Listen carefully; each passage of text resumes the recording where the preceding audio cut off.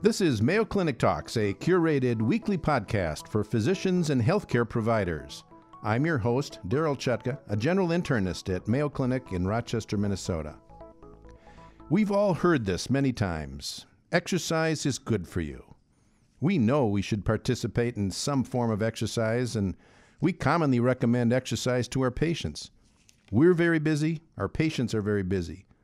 So how do we develop a regular exercise program that we can adhere to, and how do we get our patients to realize the benefits they can achieve with exercise? To help answer these questions, we have with us today Dr. Robert Scales, an exercise physiologist and director of cardiac rehabilitation and wellness at Mayo Clinic, Arizona. Thank you for joining us today, Robert. You're welcome. It's my pleasure to be here. Well, the title of today's podcast is Exercise is Medicine, Adding Years to Life and Life to Years. What's the background behind that title? Well, the concept of prescribing exercise for health is not a new one. Someone by the name of Hippocrates has been talking about the medicinal qualities of exercise for thousands of years. However, I'd like to talk about this topic to help shape the way physicians think about exercise. With that in mind, I'd like to ask you a question. If the FDA approved a medication that would guarantee you it would improve the heart's ability to pump blood around the body, it would open up new blood vessels to allow oxygen to reach its destination, to give you more energy and more stamina, it would lower your blood pressure, improve your cholesterol, and control your blood glucose levels to prevent diabetes. It would make your bones and muscles stronger. And not only would you feel better physically, you'd also feel better emotionally. And this medication was free and had no side effects. Would you consider prescribing this medication? Well, I guess I'd have to see if my health plan covers it. But yeah, I think I would. Yeah, well, I think you know where I'm going with this discussion. In most cases, you don't necessarily need to get those benefits from a pill or a needle. You can get all those benefits from a well-designed physical activity and exercise program. And I say well-designed because if it's badly designed, there could be some risk. For example, if you have an exercise for an extended period of time, or you have an existing injury or health condition, and you go out there and exercise inappropriately, there could be some risk.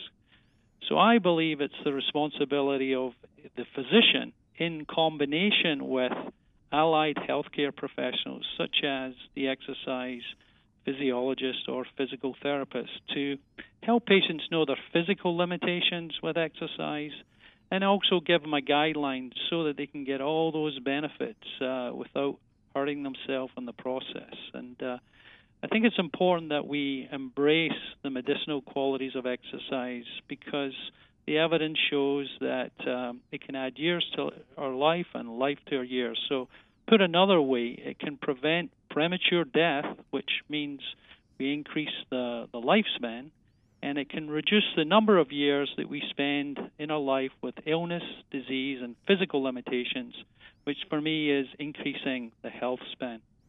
Sounds like a pretty good medication to me. I think it's pretty powerful.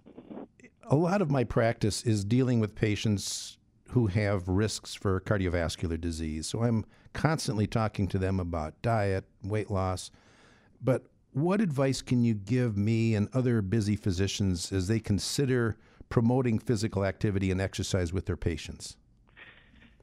The American College of Sports Medicine, which is the governing body for sports medicine professionals within the United States, have a campaign right now. It's a national initiative called Exercise is Medicine, and its main mission is to have every physician talk to every patient at every visit about the medicinal qualities of exercise. However, this governing body recognizes that physicians are very busy with multitasking, complex patient scenarios. So therefore, they give the physicians options to consider as they think about the task of promoting the medicinal qualities of exercise. So in option number one, they recommend simply to ask the patient about their current level of physical activity and exercise. And it might be a couple of closed-ended questions that don't need to take a long time, like how many days over the past week have you exercised where you've gotten your heart rate and breathing noticeably above normal for at least 10 minutes to accumulate 30 minutes for the day.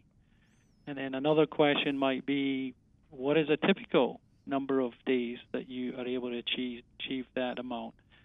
So very quickly you get a sense of how the person is doing in terms of their exercise currently and more typically. Option number 2 is to recommend exercise with optimism. You know, exercise would be good for you and you can do it.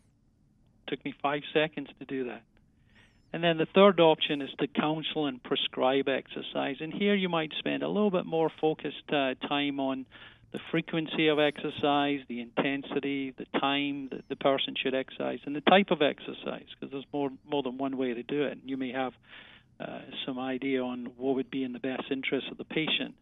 Or you might spend a little bit of time talking about the behavioral aspects of exercise, maybe thinking about the barriers and how to resolve or overcome those barriers.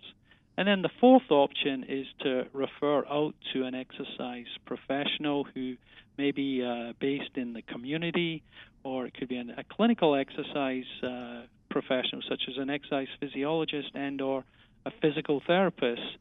Or you may refer out to a specialized clinic like a cardiac rehabilitation center, which are very common throughout the United States. Now, the physicians are not obligated to use any one of those options at any given time. They may not have the ability to do that in a given situation. However, at least this gives the physician a framework to consider as they think about the options to them when they don't have a lot of time with patients, as they think about trying to promote exercise. So exercise medicine is encouraging physicians to prescribe exercise just like they would any other medication. And there are patient education materials that can be downloaded online that can support this discussion about exercise. And the American College of Sports Medicine recognizes that the harmful effects of physical inactivity is a global health problem. So the ACSM initiative is now spreading to task forces in 41 countries around the world who are preparing to launch this initiative in an effort to support our physicians as they try to improve the health of a nation. Some of those techniques you're describing sound a little bit like motivational interviewing. Is that part of this? So motivational interviewing is a method of communication that was originally developed for the treatment of substance abuse and addictions, and is now being applied to a variety of health behaviors in clinical populations. And if you don't mind, I can give you a quick overview of what that involves. Sure. So motivational interviewing, the goal of motivational interviewing is trying to help the patient identify what motivates them to change their behavior, what's important to them in their life, and then try to help them discover how their current behavior is either helping achieve what's important or getting in the way. And the objective of motivational interviewing is to try to arrange the conversation so that the patients make the arguments for change rather than the clinician arguing for change. And we do this by asking good open-ended questions where the patient might get to talk about perhaps the reasons for change. What would be a reason for you for considering starting an exercise program? Or a question might be, if you did decide to exercise, what would that look like for you? What would have to happen to make that more likely to happen? What gives you some confidence that you could do this? How might I help you work through this with you to come up with a plan that's right for you? So I think the mindset of motivational interviewing is very much the patient is going to have some say in the decision-making on whether or not they adopt the exercise plan or not. And motivational interviewing, we respect that. We respect that we have some expert information to share. However, it's a partnership with the patient and trying to avoid this idea of just telling the person what to do, because sometimes that can backfire and it doesn't resonate well with patients.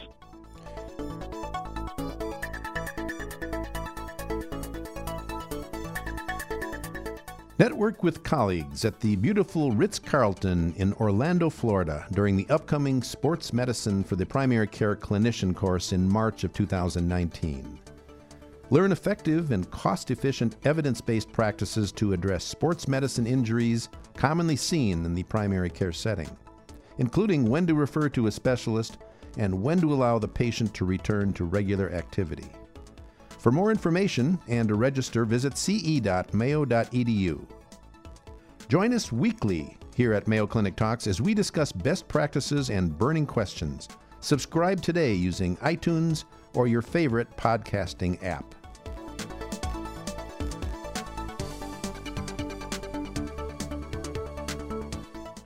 Let's talk about the specific benefits of exercise. Just this morning, as I was eating breakfast, I had the news on, and there was a report that a new study has shown that exercise can actually improve cognitive decline.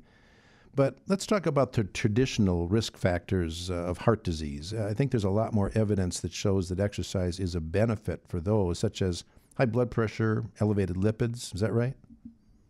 Yes, so maybe we should start with the metabolic syndrome. We know about high triglycerides, low HDL, elevated waist circumference, high blood pressure, high blood glucose levels.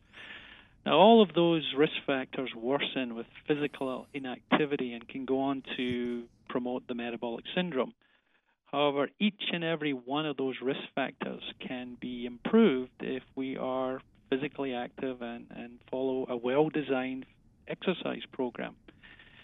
However, Michael Joyner, who's a colleague from Mayo Clinic Rochester, wrote an interesting review paper to argue the case that the significant reduction in mortality with exercise can't fully be explained by risk factor reduction alone. Instead, he argues that this can be explained by the positive effect exercise has on endothelial function and the autonomic nervous system. So, exercise can train the blood vessels to relax and dilate more efficiently, and it can regulate the sympathetic, parasympathetic nervous system, which controls our heart rate recovery, our heart rate variability, and heart rhythm. So simply put, exercise, if it's done well, can help the heart and blood vessels to become more flexible. There are 33 longitudinal studies that have shown with large patient population, patients have been tracked over the years, that fit individuals versus unfit individuals can significantly reduce their mortality. In a study by Jonathan Myers of over 6,000 men at the VA hospital in Palo Alto who were studied for over 6 years, it was identified that low exercise capacity was a more powerful predictor of mortality than any other risk factor, including ST segment abnormality on a stress EKG. And if we consider exercise as an investment, well, what's the return on the investment? Well, training studies show that exercise causes adaptations within the heart and adaptations within the blood vessels. So that this really results in an increased supply of blood leaving the heart and an increased ability to transport blood with oxygen to allow the body to function. Exercise also improves the quality and the quantity of our blood. It increases the red cell mass and the total plasma blood volume. And as I'm sure many of your listeners will know, according to the Frank Starling law of the heart, more blood into the heart causes more stretching of the myocardium, which can increase contractility and increase stroke volume. So more blood in means more blood out. And this corresponds with a lowering of our heart rate at rest and during exercise. And I mention this because a lot of our patients are now starting to wear tracking activity monitors or heart rate monitors that may be associated with their cell phone or their apps. And if we notice that our heart rates are lower over a course of a month or two after starting an exercise plan, that might be evidence that we've actually improved our heart function. And maybe we haven't lost the weight, but hey, don't give up, because we're actually improving something that's very important to our health. Mm-hmm. How much exercise should we be doing every week?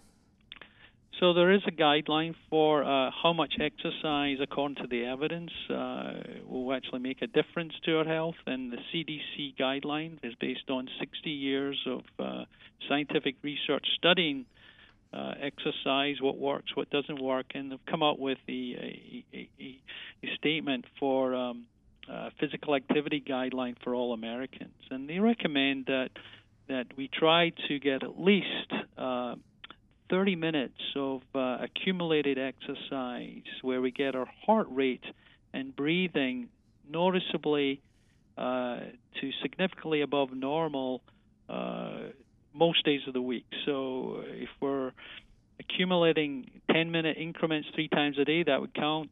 15 bouts would count to make 30 or a whole 30, but at least 30 minutes most days of the week has been shown to make significant improvements in our fitness and our health. And I kind of liken it to like paying a rent or a mortgage. You know, the more you maybe pay towards your mortgage, the nicer the house, the better the quality of living you have. So exercise can be seen as the same. So if you can get a little bit more exercise in your life, then maybe you have a greater return on investment. But moderate intensity to vigorous intensity, you know, is generally in that range of between 40 to 60 to 75% of what we would call our peak performance on a if we were to do a stress test. We don't always have that information, so that's a general guideline. If patients are not exercising at all, they may need some time to work up to that level of 2.5 hours for the week. So start off with maybe 5-10 minutes a day, get up to 1 hour a week, move to your 20 minutes a day, over the course of a 2 or 3 week period, and then progress over a 6-week period to your 3 hours. So we don't have to get people there right away, but I think it's sensible to allow the body to get used to what you're asking it to do, and we create that new habit that we're trying to establish in our life. Okay. What about those who can't do vigorous exercise? Is mild or moderate exercise of any benefit?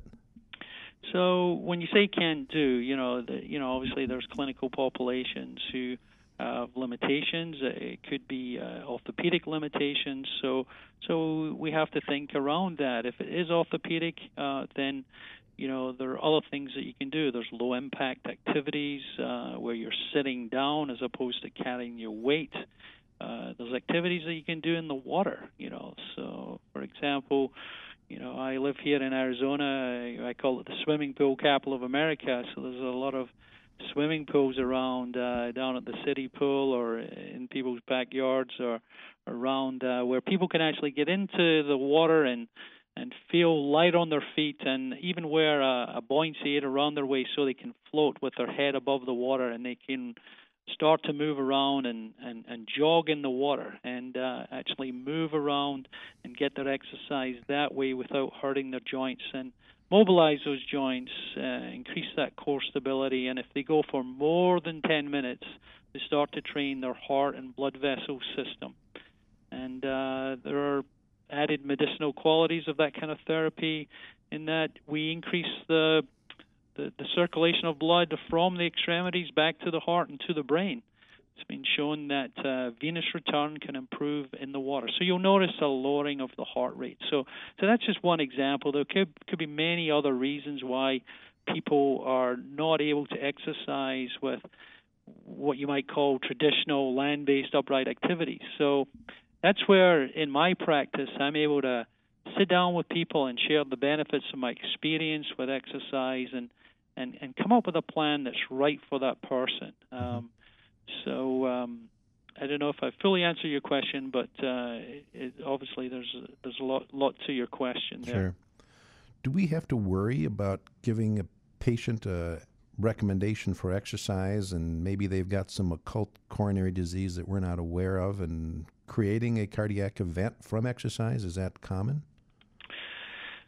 There was an event called the Great North Run of England in 2005, and at the time it was the largest half marathon in the world. And in 2005, the world record time for half marathon was broken, where someone is able to run a half marathon in under an hour. But 4 people died during that event. And when they interviewed the medical director for the London Marathon, which is another major event, running event in the world, the medical director said a lot of people were allowed to enter that event without adequate training and preparation, which really reminds us not everybody is ready for high-level sport or physical activity. So we really need to be aware of the weekend warrior. And I had a patient, a 51-year-old gentleman who had a heart attack while he was refereeing a soccer game, and he was left with a reduced ejection fraction. And he came to me as the director for cardiac rehabilitation, and he told me that he refereed at the weekend to get fit. Now, cardiac rehabilitation was the best option for the patient to recover from their heart condition. And at the end of the supervised program, which is available to patients with this type of medical condition, he told me that he now exercises to get fit to exercise. So I think if there is some concern, medical concerns, there are evaluations and tests that you can screen and evaluate someone to reassure them that they don't have risk for a cardiac event, and obviously the physicians have access to the patient's medical history. So I think they're in a good position to know the clinical needs of the patient, but if they're willing to partner with the exercise professionals within their health system or out in the community, then as a team we can provide exercise that's safe, effective, and hopefully somewhat pleasurable for the patient. Okay. Well, one last question. You're in the field of cardiac rehab. How important is it for patients who have had an MI, have known coronary disease, to participate in some type of exercise with cardiac rehab? That's a great question. Thank you for asking that. The World Health Organization really does believe that cardiac rehabilitation in a supervised setting is the best way to recover from a heart condition. It really helps people gain that self-confidence about exercise and that confidence that they are going to recover from the heart condition. And if you ever talk to a patient about how that actually works, they'll tell you when they walk into the supervised setting, they'll see other people like themselves doing what you're going to be asking them to do. Someone who's maybe a little further along in their recovery, someone of the same age and situation as them. And then they'll hear the why and the how of doing it from professionals and even from other patients, and then they'll get to feel what it's like to do it rather than just telling the person to do it. If you actually get to experience what it's like using a recumbent bike, for example, and learning that your blood pressure and heart rate are normal, it gives you that confidence. And then when you gain that sense of accomplishment, that positive feedback really fuels that. So there's a lot of psychology and confidence building, and if you can really, refer patients to cardiac rehabilitation, even if they only go for a few visits, it can give them that first step to gaining that confidence to progress to an independent plan on their own. All right. Well, we've been discussing Exercise is Medicine with Dr. Robert Scales, the Director of Cardiac Rehabilitation Services at Mayo Clinic in Arizona. Robert, thank you so much for your time. Thank you. You're welcome. If you've enjoyed Mayo Clinic Talks podcasts, please subscribe, stay healthy, and see you next week.